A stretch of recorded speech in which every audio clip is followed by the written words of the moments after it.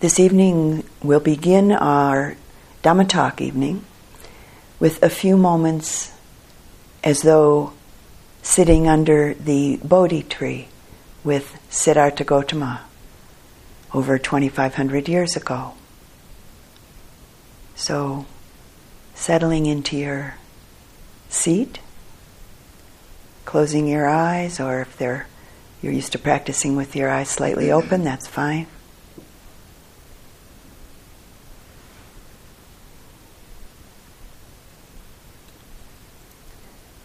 Towards the end of that long and now famous night under the Bo tree, and after Mara, the personification of all the dark and potentially destructive forces of the mind, had let fly the poison arrows of greed, aversion, and delusion at Siddhartha Gautama.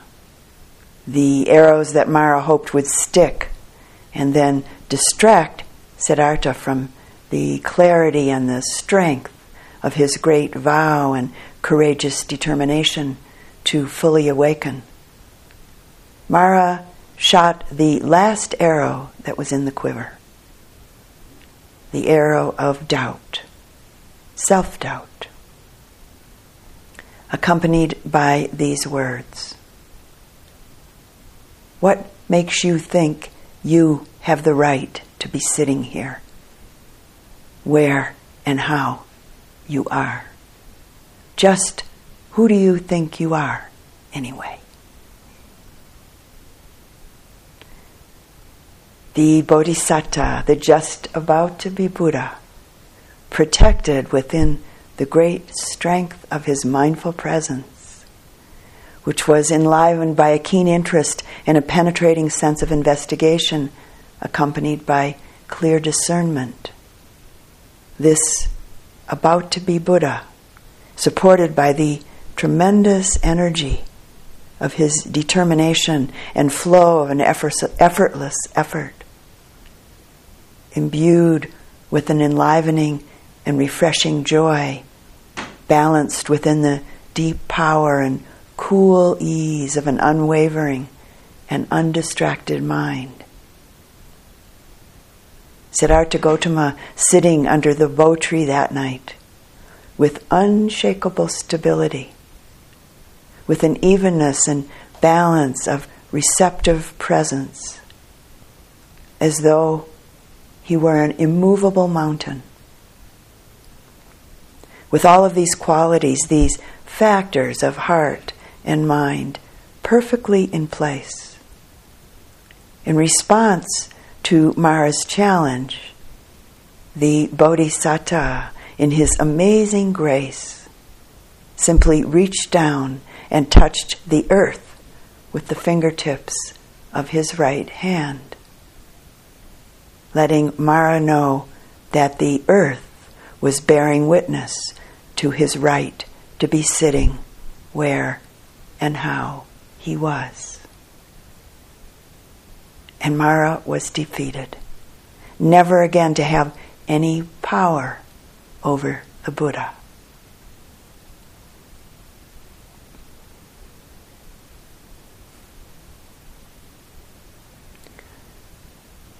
And so we sit, maybe not always quite like the Buddha sat on that night 2,500 years ago, but we sit, we practice with sincerity and with determination. At home alone, and maybe with your Sangha, maybe with your practice community, and now here in retreat. As awakening beings, as we practice, the particular qualities of heart and mind that were so perfectly in place within Siddhartha that night under the Bo tree, as we practice, these capacities of heart and mind continue to develop, to deepen, and to mature within ourselves. It's inevitable, actually, that this happens. if we just keep on practicing. This evening we'll explore in a bit more depth the quality or the factor of mindfulness that's really the most fundamental underlying factor of our practice, as we talked about a little bit last night, mindfulness.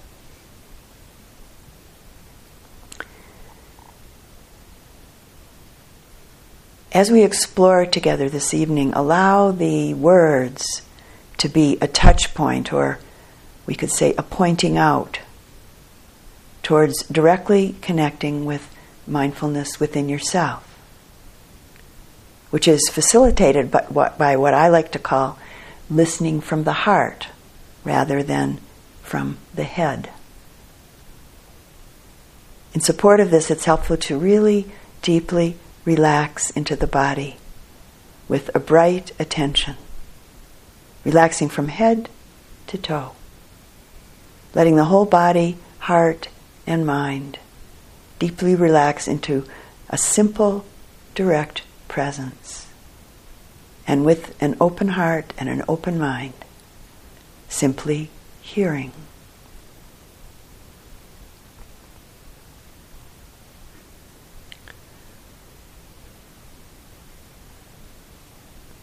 The Buddha spoke about mindfulness as being like a precious gem, and that it's supported by seclusion and impartiality and renunciation, the very conditions that we have right now here on retreat.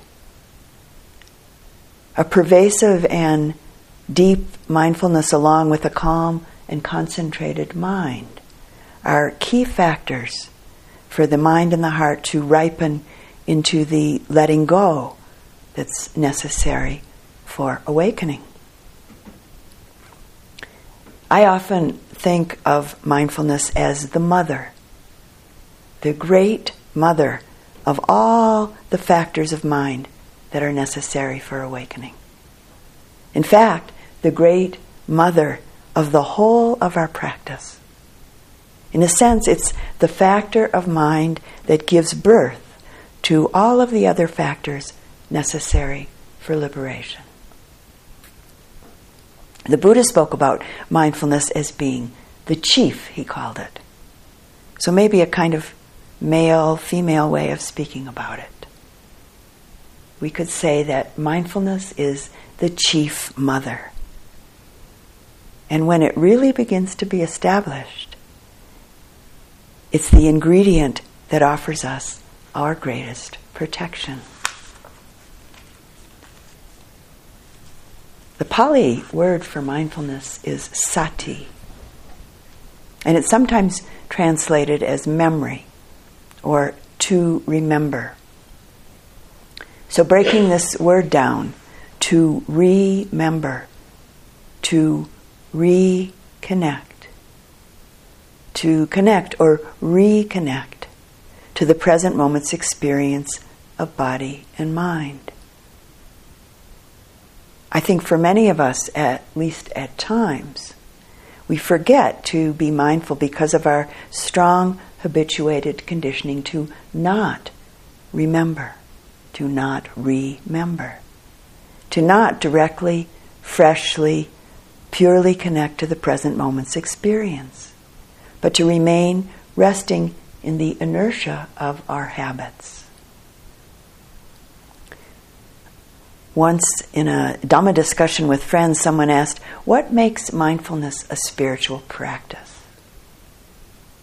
And I think it's a really good question, especially now with the breadth of the mindfulness movement that's going on these days. It's a wonderful thing with the mindfulness movement that's going on, but also in many cases, some of its depth and some of its potency have been somewhat dissipated.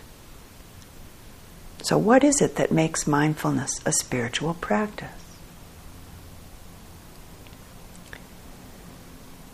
The great intimacy of mindfulness.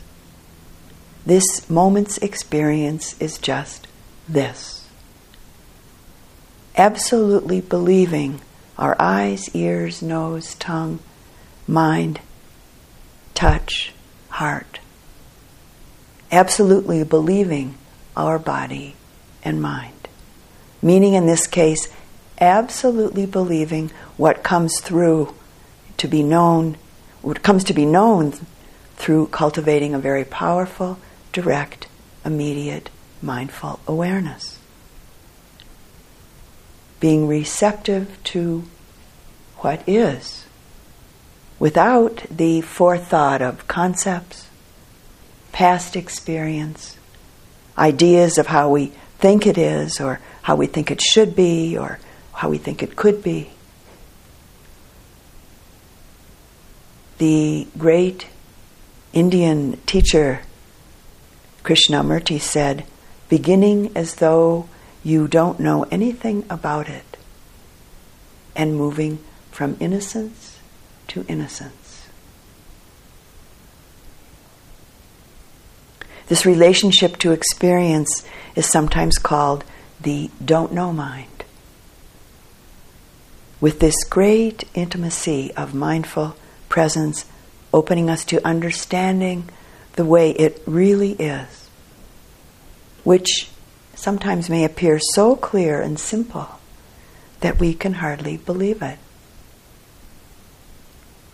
The Buddha's mindfulness asks us to not remain resting in the inertia of our old habits, but to remain and meet the experience of the moment with a very fresh, connected intimacy, to come very close and to see how it is. Mindfulness doesn't kind of float or skim along the surface of things. It connects, going right into the object. And yet, at the same time, it's not a sticky, fixed kind of connection. Mindful attention is a clear, fluid connection that lights on an object just long enough and just deep enough to know it. Mindfulness is the active aspect of awareness. And again, as I mentioned last evening, it's a non-judging, non-manipulative, non-grasping, non-rejecting orientation to the present moment's experience. And at its best, purely receptive in its relationship to whatever's presenting itself in the present moment. And of course, we pay attention to a whole range of experience, including things that we usually do quite mechanically. Breathing, walking, bodily sensations, moving the body, seeing, smelling, hearing, tasting, touching, thinking. We pay attention to phenomena that's pleasant, that might be wonderful and easy to be with. And we give attention to experience that's unpleasant, experience that might be difficult to be with. We open to it all, no parts left out. The very stuff of our lives is our path to liberation.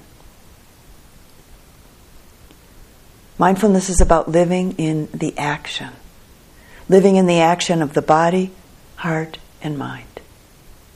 Living in the present moment's experience. In a sense, we forget ourself. In a sense, we lose ourself in what is, so that there's just what is, without anything added or needing to be added, and without anything taking anything away or needing to take anything away. With mindful awareness, we have the possibility of not thinking, I'm doing this or I'm doing that. The moment that we think, I'm doing this, we're creating or maybe recreating a sense of a separate self. creating a separation, a disconnection from the reality of the way of things, and living in an idea, the idea of I, the idea of me and mine, instead of simply living in the action. As you engage in the 3 creative practices that are offered during this 2 weeks, movement, seeing, drawing, and writing, with mindfulness being the underlying root of your practice, the opportunity to mindfully investigate and see the presence of freedom or the presence of suffering in relationship to self-view, in relationship to the erroneous view of a separate, solid, static me. Your experience of freedom or your experiences of suffering will become clearer and clearer as we practice this way.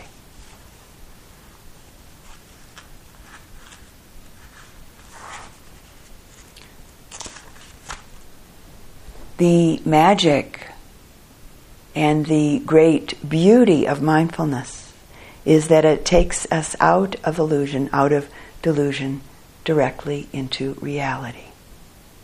Without it, we're bound. We're imprisoned in the assumed appearance of things. And we get caught again and again in reactivity and attachment to these not clearly seen appearances. The result being that we unnecessarily suffer in this believed unreality. The Venerable Analayo puts it this way in his book, Satipatthana, The Direct Path to Realization. And this is from the Venerable Analayo. The element of non-reactive, watchful receptivity in sati forms the foundation for satipatthana as an ingenious middle path which neither suppresses the contents of experiences nor compulsively reacts to them. One of the central tasks of sati is the de-automatization of habitual reactions and perceptual evaluations. Sati thereby leads to a progressive restructuring of perceptual appraisal and culminates in an undistorted vision of reality as it is. This technique of simple recognition constitutes an ingenious way of turning obstacles to meditation into meditation objects. Practicing in this way, bare awareness of a hindrance becomes a middle path between suppression and indulgence. Important aspects of sati are bare and equanimous receptivity, combined with a broad and open state of mind.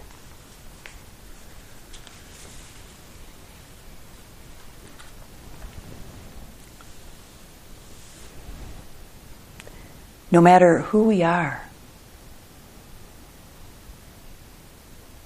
where or how we live,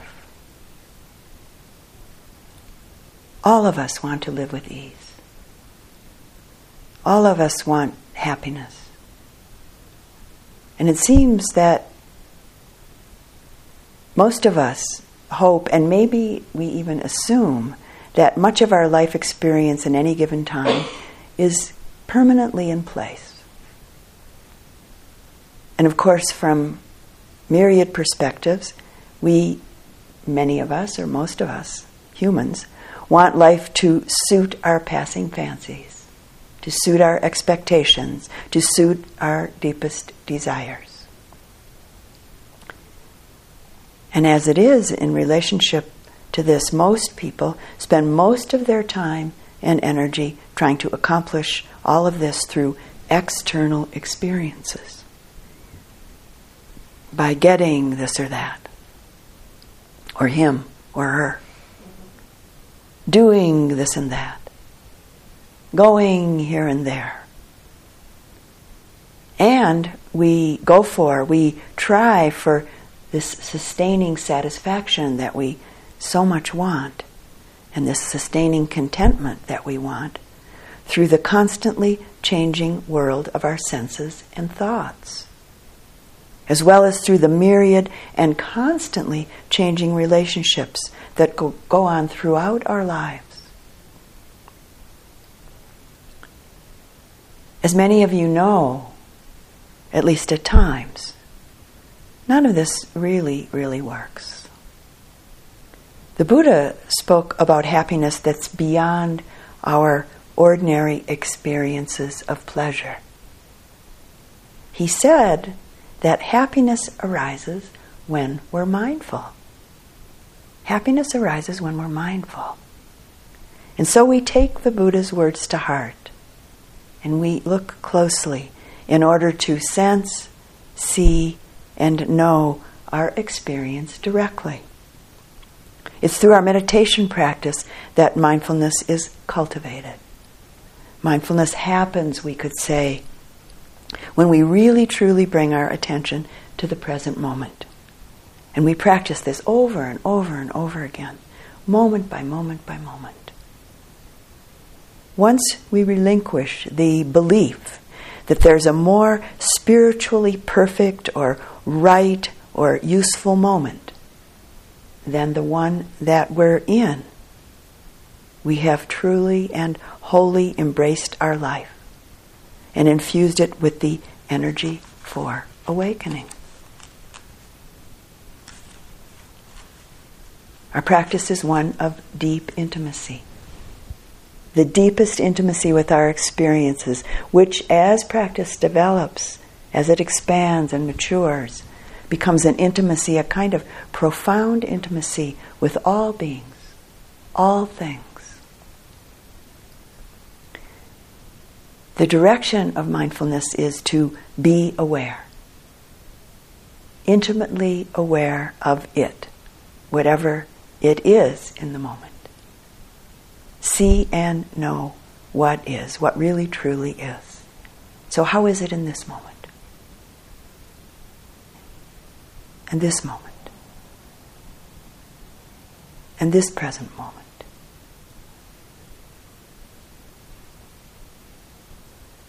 This is a basic foundation of all forms of Buddhist practice and all schools of Buddhist practice. How is it in experiencing the eye, ear, nose, tongue, touch? How is it in experiencing the mind? How is it really? Not what you hope it is or want it to be or imagine it to be or don't want it to be. A mindful relationship to our present moment's experience is what allows clarity and true understanding, insight to arise, to just simply and naturally arise, which it inevitably does. We don't do anything to make it happen. The truth is actually not very far away at all. It's right here, ever present, immediately close, always and everywhere, right here, right now. And it's our greatest protection. Some years ago, I was teaching a class here in Taos at the Taos Mountain Sangha. Excuse me, a weekly class, and we would have a class time, and then people would go home and use and practice with and explore what we were discussing in that particular week. And then they'd come back the next week and share at the beginning of the class a little bit of what that week was like, the week of practice was like. So at one class, one of the students came in and she said that morning she had been watering her garden. She'd watered her garden many, many times. But she said that that morning it felt like it was the first time she'd ever watered her garden. And that was quite an experience for her. And then her mind took a huge leap. And she said, how have we survived for so long without being mindful? Terrible things are decided and done when mindfulness isn't present. And everyone in the class sat up straighter at that moment, and minds got brighter.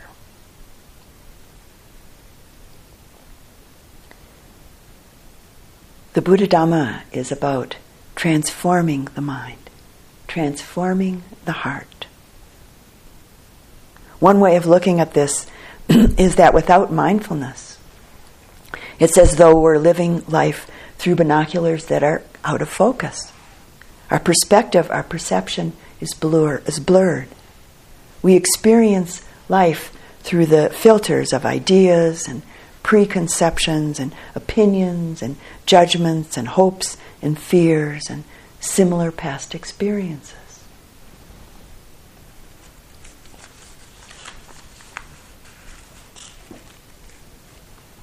Meditation practice grounded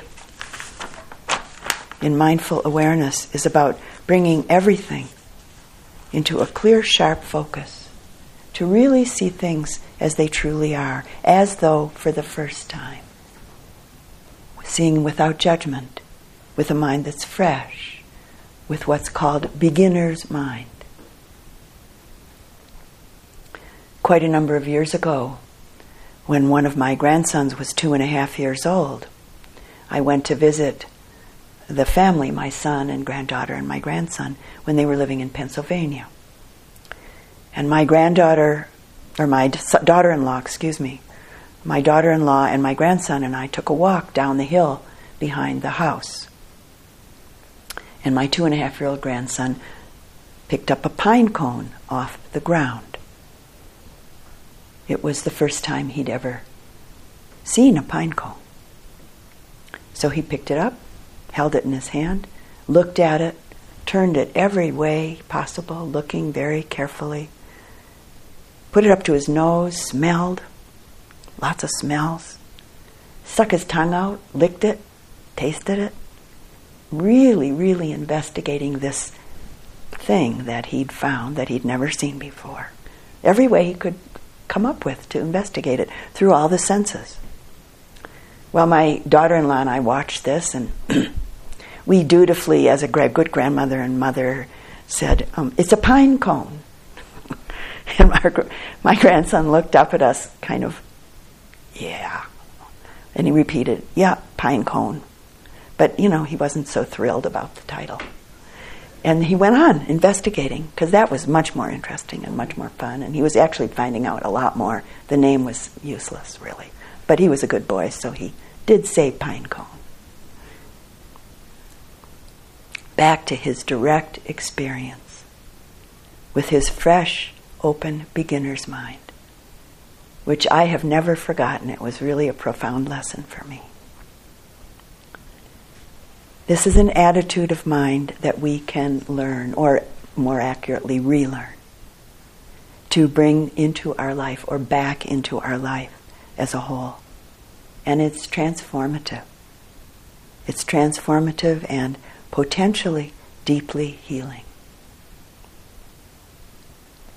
One definition of these teachings and practices is that they're the best medicine to make us well in the deepest and the most profound sense.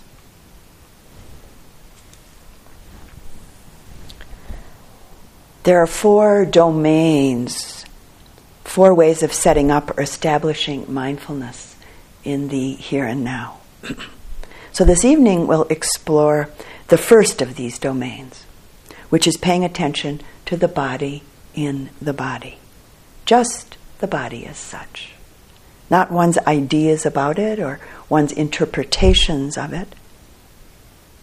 And of course there are many and varied and specific aspects of the body to notice and to give a very careful attention to. And as each of you know, one of our primary orientations to the body is mindfulness of breathing. The development of the mind and the understanding that's accessible through mindfulness of breathing is potentially profound. In making the simple sensations of the in and out breath at the nostrils, or the rising and falling movement of the breath in the belly, or at the heart center, or the sensorial experience of the breath coming into and moving through and out the whole body. With this, I have personally been deeply grateful and even awed at the depth and breadth of the purification of the heart and mind that happens, as well as for what comes to be sensed, seen, and understood with a very simple and careful attention to the direct experience of breath. So, right now, just for a moment, close your eyes and let the attention drop into the breath.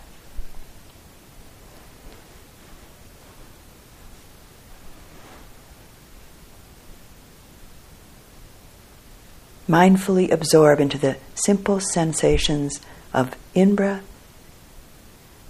simple sensations of out-breath in the nostril area, or the rising and falling movement of the breath in the belly or the chest area, or the whole body breathing, with as little self as possible.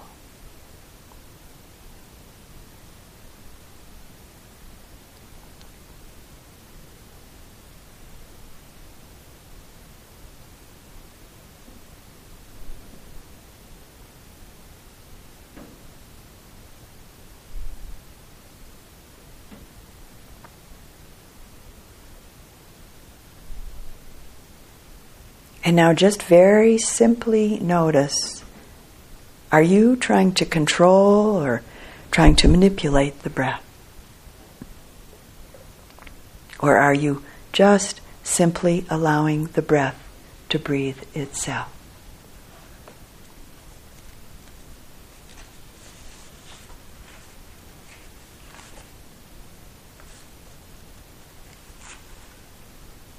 It's very important to notice this without judgment, without self-recrimination, just simply noticing.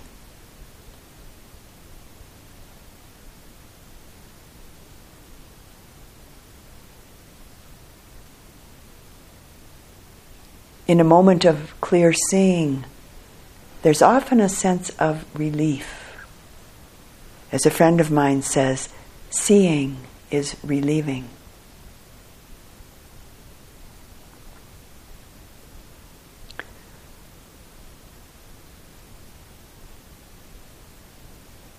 The body in the body. Mindfulness of the four postures. Not our ordinary, everyday, quite casual way of noticing our bodily activity, but a closer, more intimate and ongoing and careful attention to the body in every position. Standing, sitting, lying down, walking, and the various movements of the body and getting up and down.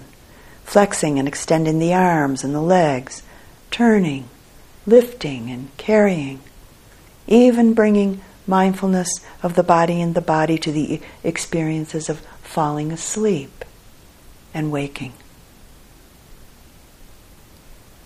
Who's moving? Who's lying down?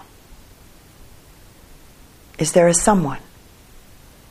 A me, an I behind this walking, this standing, this sitting, this movement.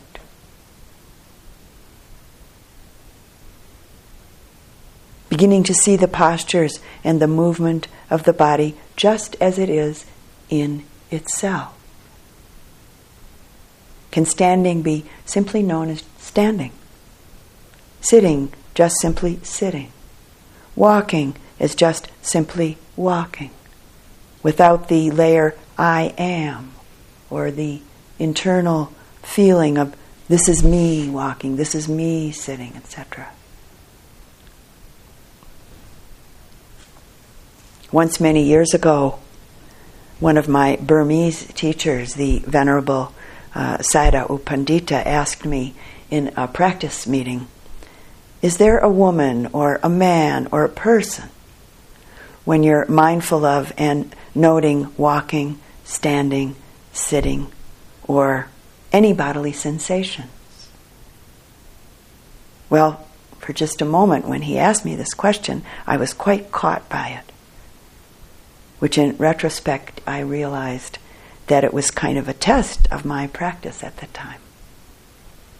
But very quickly during that practice meeting, there was a spontaneous reflection and a response to Sayadaw. No, there's no woman, no man, no anybody known when I'm directly connected and mindful of walking or whatever bodily phenomena is happening.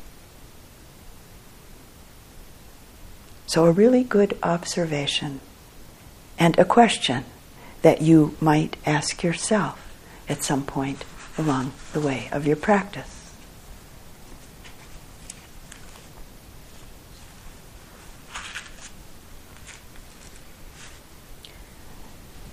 And maybe through the great intimacy of mindful awareness of the body in the body, we also begin to notice the ongoing flow of conditions that every single moment of experience arises out of. So for instance, the intention to, followed by action or inaction. In the intimacy of mindfulness, we might begin to notice where the energy of intention, where the energy of volition begins, where it starts from, and how it feels in our body. I don't, in some independent, mysteriously isolated way, stand up or not stand up, or sit or lift an arm or take a step or speak particular words. If we think and feel that our actions come solely from the place of a separate, isolated I or me, we'll eventually, or maybe quite quickly, experience some degree of suffering. Our actions of body, mind, and speech are always a response or a reaction in relationship to something that occurred in our immediate field of experience, which may often be overtly or subtly related to past and maybe long past experience.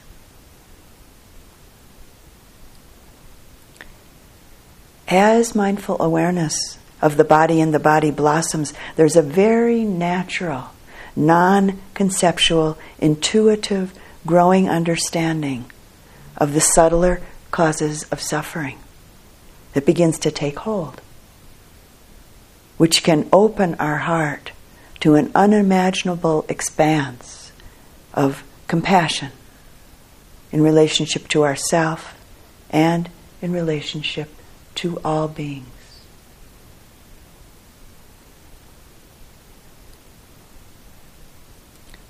How identified are you? How strong is the clinging to this constantly changing and totally interrelated phenomena we call our body or my body?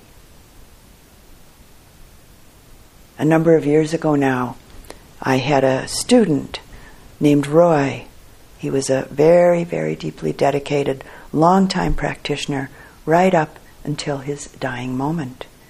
And he died of AIDS-related complications. One afternoon I was sitting with him in the Taos Hospital here, the Holy Cross Hospital down in Taos, as I did many afternoons. And he was lying in his bed. And there wasn't much left of his body at that point. And he was lying there still. And he stretched his arm up overhead. And he was looking at it very, very carefully. And he's turning it around one way and then the other way. Just looking and looking and looking with tremendous interest. And then he said in a very cool and yet odd way, "Wow." That's all he said.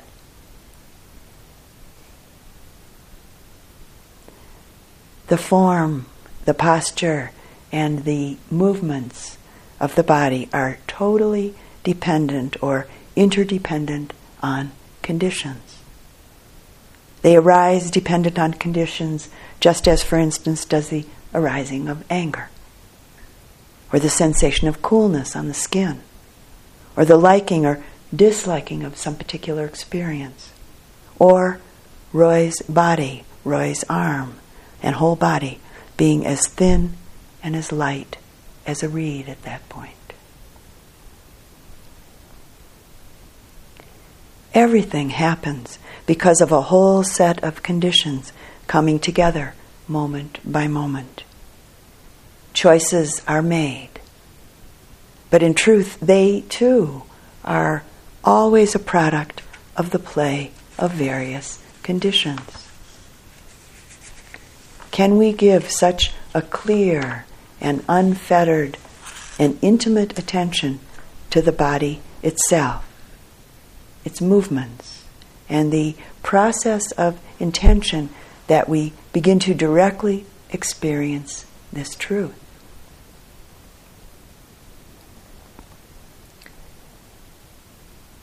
The next domain of mindfulness of the body that the Buddha points us towards is giving attention to the parts of the body. All 32 of them, as it's taught in the classical Buddhist texts. Hair, skin, muscles, bones, and all of the various internal organs and all the fluids. In your practice here in retreat, you most likely notice them as they make themselves known, such as the intestines, the bladder, the heart, lungs, maybe the liver, mucus, saliva, etc. The classical 32 parts of the body practice isn't one that's very often taught here in the West, though it can be quite a powerful practice in beginning to dissolve one's ideas and identification with this body as being a solid entity, and it being mine, it being me. And I have no doubt that each of you have noticed many parts of the body, even during this first full day of the retreat. But how often have you noticed them in a mindful way? How identified, for instance, are you with the hair on your head, or the lack of it, or the hair on your body? How do you attend to the experiences of your intestine and the digestive processes going on therein? Or to a moment or many moments of the experience of the heart?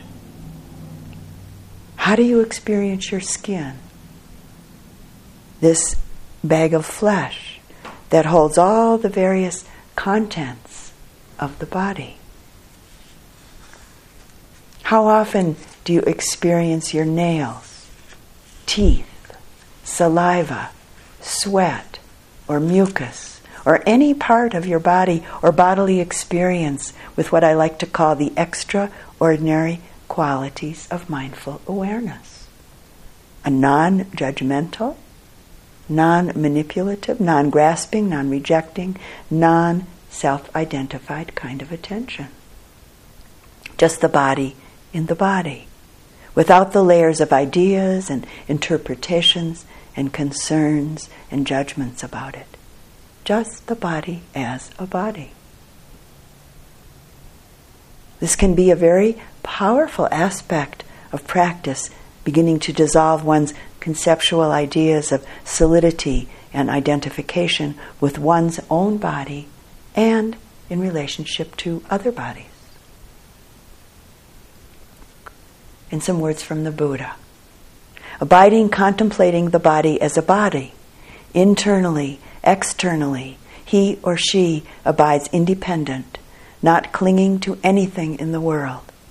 This is how a meditator abides, contemplating the body as a body.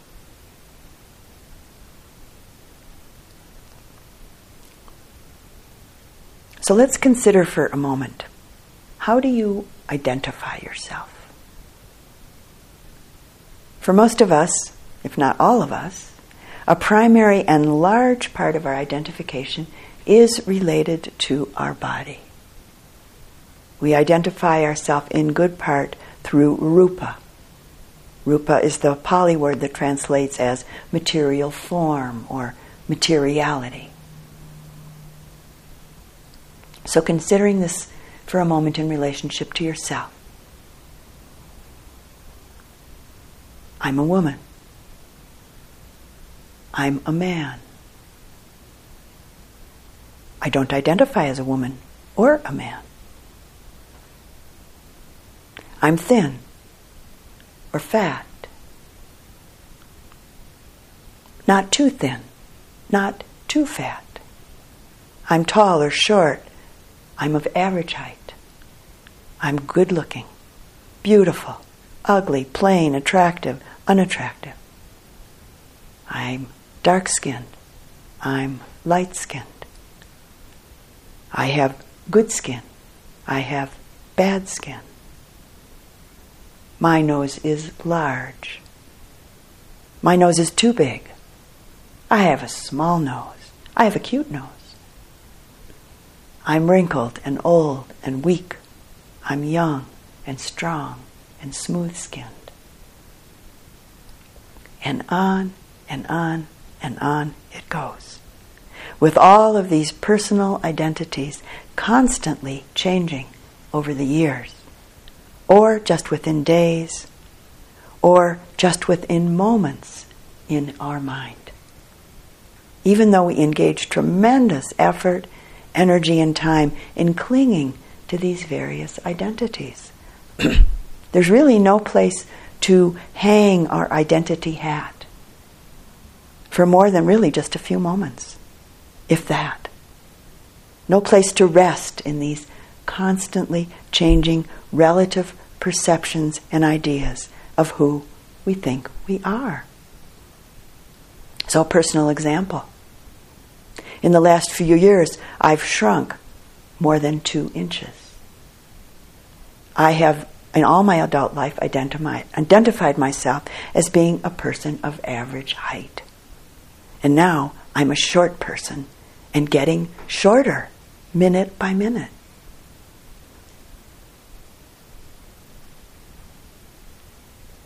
Another important and potentially profound, insightful aspect of mindfulness that can be established in the body is related to the fact that our bodies, in essence, are no different than any other form, really no different than any other rupa.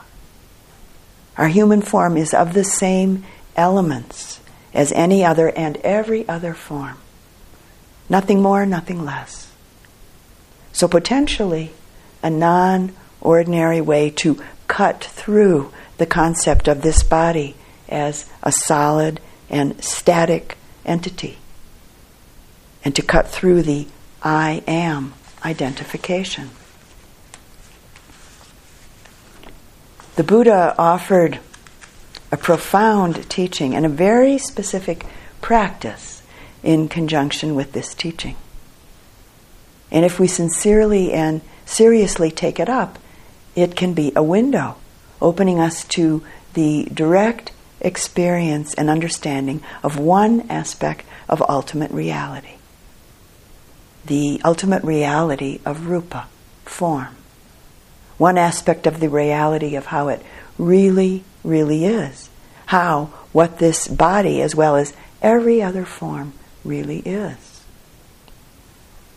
The teaching and the practice is about directly discerning the 4 great essentials, as they're called, or the 4 great elements: earth, water, fire, and air, or wind, which are interchangeable, air and wind.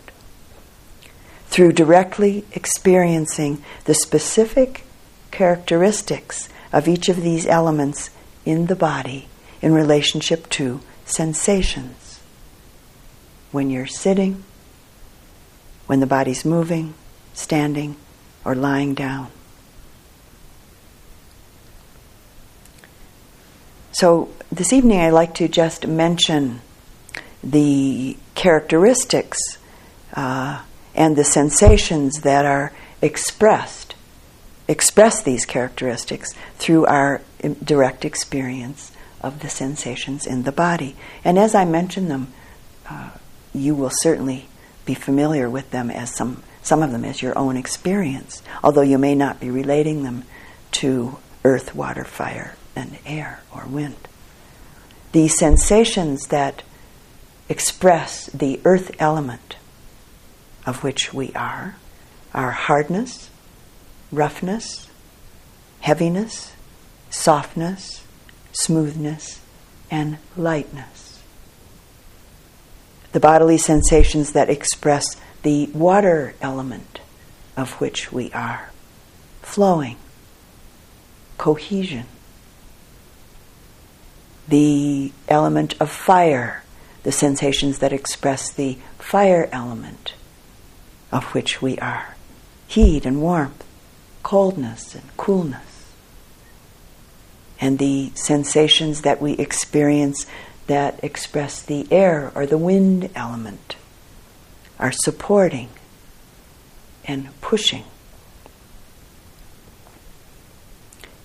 And each and all of these bodily sensations are very readily available for us to experience and to be mindful of in any moment.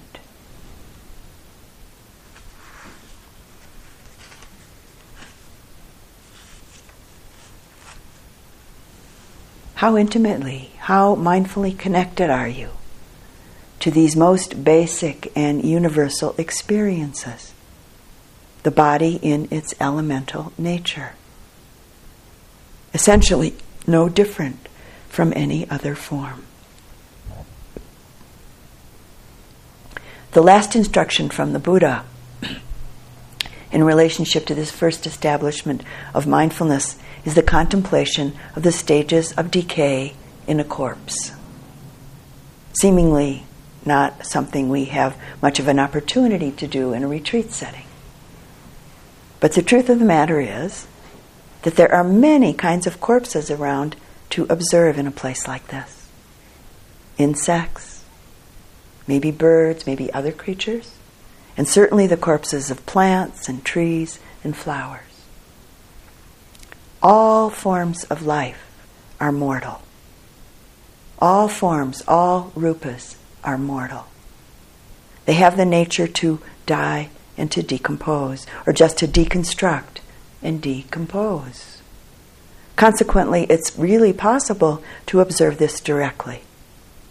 I've been in retreat in various places over the years, and at times quite purposefully observed the dying process of flowers and of grasses, and continued over time to observe them through all of the changes that things do as and after they die, all the things that changes that things go through as they die and after they die.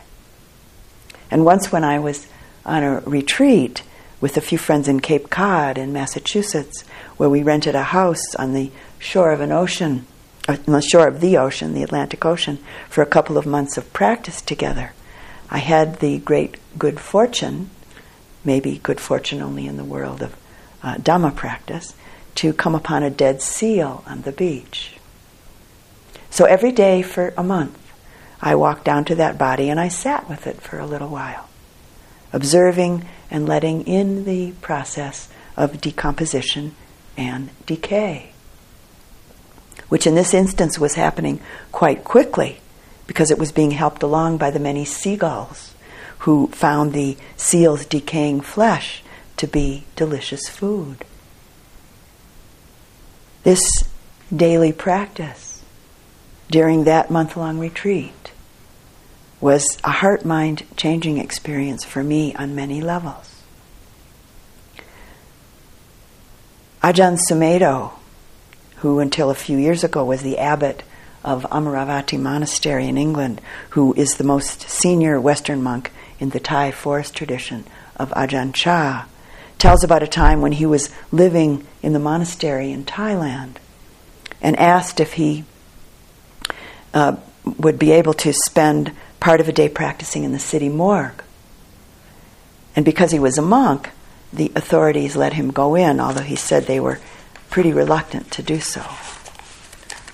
He said that all of his sense doors, once he went into the morgue, all of his sense doors, now the morgues in Thailand, at least at that time, probably were not cooled like they probably are in this country and maybe now in Thailand.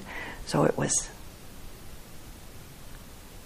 a lot going on in there.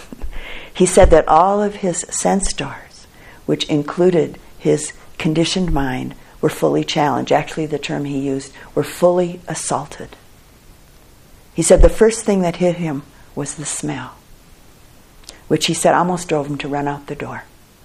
But he just stayed mindfully present, and little by little, it became tolerable. He said, just a smell, just a scent.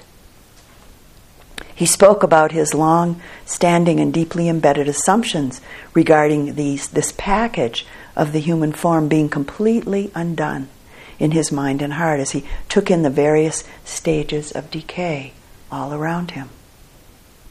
And he mentioned that at one point he looked up on the ceiling and saw all sorts of parts, as he put it, stuck to the ceiling, which he at first found quite puzzling. And then he quickly realized that the bloated body in front of him could actually explode at any moment, which he said he dearly hoped would not happen. And it didn't. He was very glad it didn't happen. He said that when he went back out on the street, he saw people in a radically new way, with a radically wide open heart. It isn't about being morbid or strange in some way. All forms, all rupas, living and non-living, are mortal. And we're so attached to forms. Probably first and foremost our own form. And also all sorts of other forms. For many of us, our attachment is so strong that most of the time we live with an almost constant and often unrecognized desire for an attachment to, for instance, forms that please us. Forms that we're close to and that we care about. Forms that are beautiful to us. Or forms that are amusing or interesting to us. Or just simply the taken for granted familiar forms. I think that it's actually, what actually is strange and amazing is that fairly often we think and act as if we and they won't change, won't die. Which, if we begin to see this habitual way of thinking and acting closely, we find that it produces an almost constant state of subtle or not so subtle tension and stress in our heart, our mind, and our body. The Buddha's instruction to attend to corpses of whatever form can be helpful towards cutting through this state of tension and stress, cutting through clinging, cutting through suffering. How do you know the body? How are you established in this first domain, this first foundation of mindfulness? Mindfulness practice trains us to drop into the body again and again. And we find that when we connect and look carefully at the body, in the body we find sensations. Much of the drama of our thought, feelings, and actions begin with sensations. through mindfulness, we train ourselves to be in the body, to receive them. To be present with the sensations of our body is not an act of will, actually. It's an act of unconditional acceptance, which is a very profound aspect of metta. An act of unconditional acceptance with grace and at least some degree of equanimity. This acceptance implies not fighting or resisting what's presenting itself, not wanting things to be different, and not concealing or hiding from the moment's experience of the body. In such moments, we feel and we intimately know our activity is belonging to life. Some very simple and ordinary examples that relate to our life here in retreat, and of course also outside of a formal retreat setting. So for instance, we might wash our dishes as an act of generosity and love. In that sense, as a holy act. We open the door, clearly sensing and knowing what the hand and the wrist is doing. Maybe we feel our body contract, turning away from cold or turning away from very hot weather experience. We catch ourselves and consciously, with mindful awareness, rise up to meet it. The choice to be mindfully aware is often an act of some degree of courage. The essential practice is to return to whatever presents itself in our experience from moment to moment, to feel and to know the actual physical sensations of our aliveness. In relationship to the various movement practices that some of you might be doing during this retreat, maybe some stretching, maybe some yoga, and with the upcoming movement practices that Wynn will be offering, movement invites attention. It asks us to practice a kind of devotion to ourselves. Not in a self-centered way, but as an act of respect and as an act of loyalty. Instead of abandoning ourselves, we can learn to inhabit this body in a wholesome and wise way. Someone once said, and it may have been the famous dancer and choreographer Martha Graham, the body is tremendously homesick for us. And it waits patiently for our return.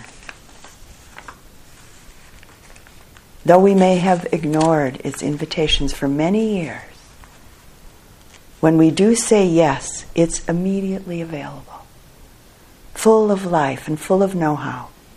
And all of a sudden, we find that we need no training really to be fully alive, that we only lack the determination to feel our aliveness. The body's an excellent meditation subject. It will always tell the truth. So, for instance, if you break a leg, the body's not going to give off a pleasant feeling. It doesn't have the capacity to get lost in the past or the capacity to project into the future. And it's the meditation object that most easily bridges the gap between the formal and informal aspects of our meditation practice. Also, mindful presence in the body can often be a safe haven when thoughts or emotions are raging and maybe feeling just too overpowering to be with.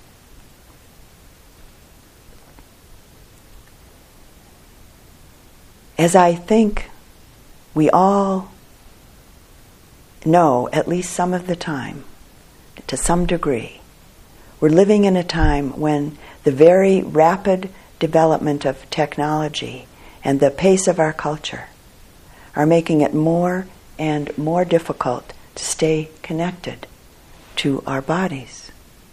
Consequently, cultivating the intention to practice with this first domain of mindfulness becomes more and more important. Mindfulness practice is like a treasure hunt. Within the framework of our practice, we each find the way. And because each of us has experienced specific conditioning along the way of our lives, many aspects of this path and its fruits uniquely emerge for each of us in relationship to our particular conditioning. The treasures, the fruits that we discover along the way are healing, beautiful, and the simple universal truths of the way of things. This is what sets us free. And some words from the Buddha again. There's one thing that, when cultivated and regularly practiced, leads to deep spiritual intention, to peace, to mindfulness and clear comprehension, to vision and knowledge, to a happy life here and now, and to the culmination of wisdom and awakening. And what is that one thing? It is mindfulness centered on the body. So in closing this evening's talk, I'd like to offer you a wonderful and inspiring instruction from the Buddha that you can offer yourselves anytime. And I'll put it up on the board so you can offer it to yourselves anytime. It's a very short sutta from the Majjhima Nikaya. It's called A Single Excellent Night. Let me not revive the past, or on the future build my hopes. For the past has been left behind, and the future has not been reached. Instead, with insight, let me see each presently arisen state. Let me know that and be sure of it, invincibly, unshakably. Today the effort must be made. Tomorrow death may come, who knows? No bargain with mortality can keep him and his hordes away. But one who dwells thus ardently, relentlessly, by day, by night, it is in her, it is in him, the peaceful sage has said, who has had a single excellent night.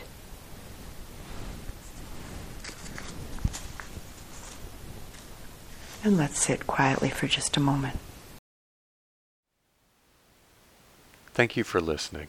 To learn how you can support the teachers and Dharma Seed, please visit dharmaseed.org/donate.